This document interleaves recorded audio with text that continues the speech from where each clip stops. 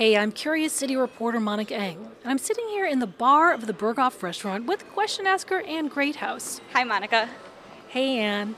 I met Ann at this big, old German restaurant and bar because it's been open since 1898, making it one of the last remnants of Chicago's turn-of-the-century dining scene. Ann sent in a question to Curious City about spots like this. Chicago is such a foodie city now, and I was wondering if around the turn of the century if it was similar to that, if people sought that kind of thing out, and what they did for celebrations and nights out. So Ann's basically asking if Chicago was already a foodie town a century ago. And the short answer is heck yeah. Like today, we had a bunch of great immigrant joints in the neighborhoods. But then here in the Loop, we had this other fascinating ecosystem of restaurants. Restaurants that catered to everyone, from the low-paid typist to the wealthy tycoon. So we're going to focus in on just these Loop restaurants, and I'm going to break them down into just the 6 most popular types. I'll tell you what was on the plate, but also the surprising ways gender roles, racism, food fads, and even technology like the typewriter shaped Chicago's dining scene back then. See, back at the turn of the century, Chicago had like 8,000 saloons, and competition was fierce. So to keep folks coming in, they started offering, get this, free lunches.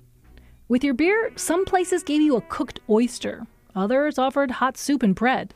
Some even forked over free liver and onions. And people liked that liver so much that a couple of bars went broke serving it, which kind of blew Ann's mind. That's so crazy. I mean, that doesn't seem like the most appetizing thing nowadays to have liver and onions, but I mean, I guess they had to get people in the door. Yes, they did. And back then, liver seemed like a good way to do it. But here at the Berghoff, they had a free lunch that would stand the test of time. We've got Berghoff's brand manager / historian Colleen Silk here to tell us more about what it was like when Herman Berghoff first opened the place. Herman acquired this building in 1912. Our bar was a stand-up only bar. That's why there's that foot rail, so people would stand and put their foot up there.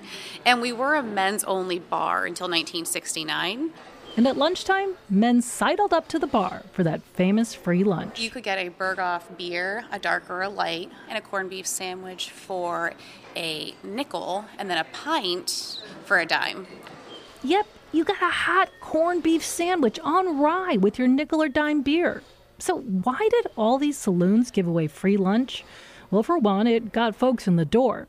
But Silk says it was also a legal necessity for Berghoff, who was a new German immigrant without any clout. He had to go that route. He was unable to obtain just a liquor license to serve alcohol. He had to get a retail license, so he had to serve food as well. That free lunch, along with hundreds of saloons, went kaput when Prohibition hit in 1920. But while it lasted, the saloon lunch was a working man's friend. And I stress working man because respectable women were not seen in those saloons. This is Chicago food historian Bruce Craig, and I went to him to learn about the second type of restaurant popular at the turn of the century, the low-cost ladies' lunchroom. It was a time when women were flooding the Loop. In the 1880s and 90s, after the invention of the typewriter, when women were considered to be the best typists because they had small fingers, so it was assumed that they could manipulate typewriter keys as well. At first, progressive women's groups jumped in to help them by opening so-called suffrage lunchrooms. And they would be like up on a second or third floor of some of these buildings in the Loop. That's restaurant historian Jan Whitaker. So girls and young women who worked in stores, maybe offices, would get these sort of really simple lunches. Lunches like ham or tongue sandwiches with coffee and donuts or pie. The lunchrooms were also open to men, but they'd often be served a side of pro-suffrage talk with their sandwich. Eventually, these low-cost lunchrooms would give way to even bigger cheap lunch joints called cafeterias, our third type of restaurant. They kept prices low by eliminating servers. Plus, that way, customers didn't have to tip. Back in 1914, the Boulevard Cafeteria at State and Jackson explained its philosophy in an ad that went like this. That tip, which you are almost compelled to contribute, would just about pay for your entire lunch at the Boulevard Cafeteria. Don't buy a cat in a bag. See what you are getting. Allow yourself the pleasure of selecting some toothsome morsels from our large variety of meats and vegetables. And so what were those toothsome morsels? They were 10-cent daily specials, described in that ad like this. Roast native veal with dressing. You'll think you're eating chicken. Special Boulevard chop suey made of pork tenderloin, celery, and nothing else. Boulevard chicken a la king, worth 60 cents of any man's money. One Chicago cafeteria chain called Thompson's had more than a dozen locations in the Loop, and their diners ate at what looked like one-armed school desks. They bragged in a 1911 ad about their fast, light lunches, perfect for the office worker.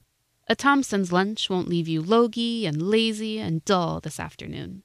Old cafeteria menus show Southern-influenced dishes like fried cornmeal mush with maple syrup or lima beans with salt pork.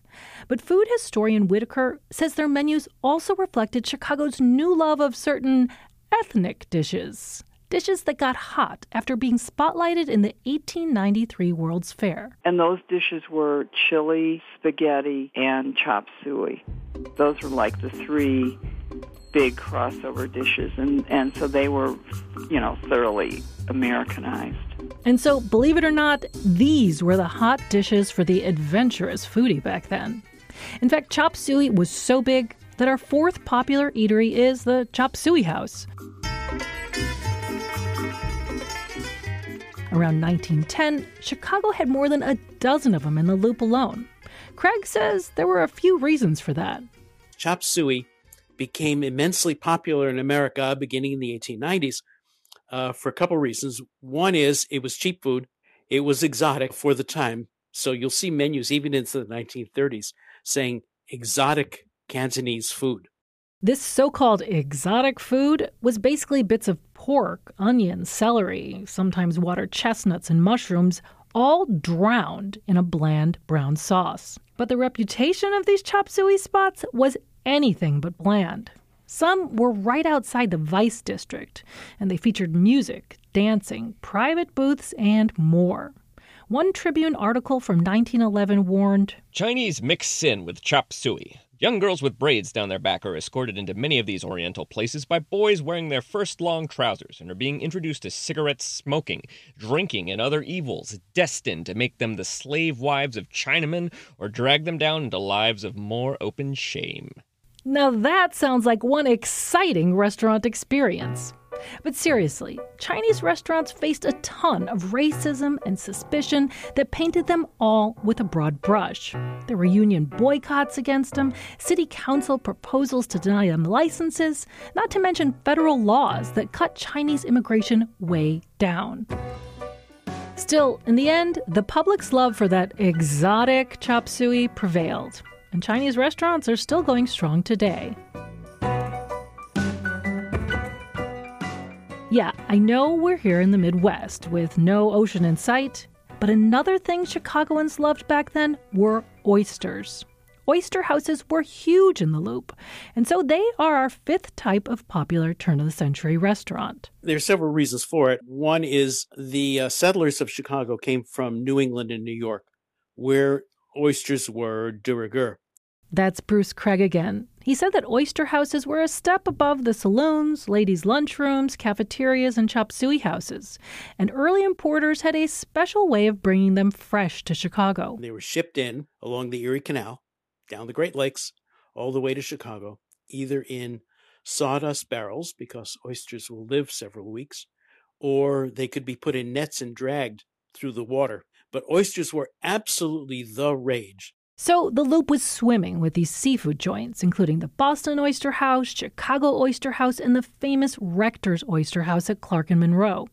Still, this cheap, plentiful East Coast delicacy would not stay cheap and plentiful forever. That died out during World War I, not because of the war, but because the oyster beds were so polluted that they were killed off, and the craze for oysters diminished greatly after that. After World War I, you could still find some oysters and other delicacies in our sixth and final turn-of-the-century Chicago spot, the Continental Restaurant. Here, you'd find fancy people celebrating fancy occasions with a distinct European flair. Some were standalone places, like the famous Henrices on Randolph, opened by Viennese baker Philip Henrici. But a lot of them were also in hotels. But hotels were like corporations. I mean, they had money. So they could hire a chef from Europe if they wanted to. That's Whitaker again, and she says another hallmark of continental places was an enormous menu with hundreds of dishes. And so if a person said, I want X, and it wasn't on the menu, they would fix it for you, because the idea was to have all the standard dishes, of which there were a lot. Most of the stuff wasn't super different from the surf and turf you'd see at a classic steakhouse today, with a few exceptions, like wild game, croquettes, milk toast, turtle soup, and pickled lamb's tongue. But maybe the weirdest trend at the time was celery. Yeah, celery served as its own separate dish. I asked Craig why. It was something you had to chew a lot, and that supposedly, according to health theories at the time, got your gastric juices going. Secondly, celery, because it had so much fiber in it, also is thought to have healthful benefits for elimination of waste. And so celery, it was basically like the kale of its era. When I told all this to question asker Anne, she was fascinated by all the people and historical factors that shaped Chicago's food scene at the turn of the century. But she was bummed to hear that women had to miss out on that corned beef sandwich with the 5-cent beer. So we decided to remedy that. We're here at the Berghoff getting our beer and our corned beef sandwich. Wow. It's so good. Like 5 cents for a beer and a sandwich. Yeah, that's pretty amazing. All right, cheers. Cheers. Enjoy. I wish I could say those Berghoff bar lunches were still just 5 cents. Instead, the combo goes for about $20 today. But hey, now it's available to us working gals too. Before we head back to our typing. Curious City is supported by the Conant Family Foundation. I'm Monica Eng.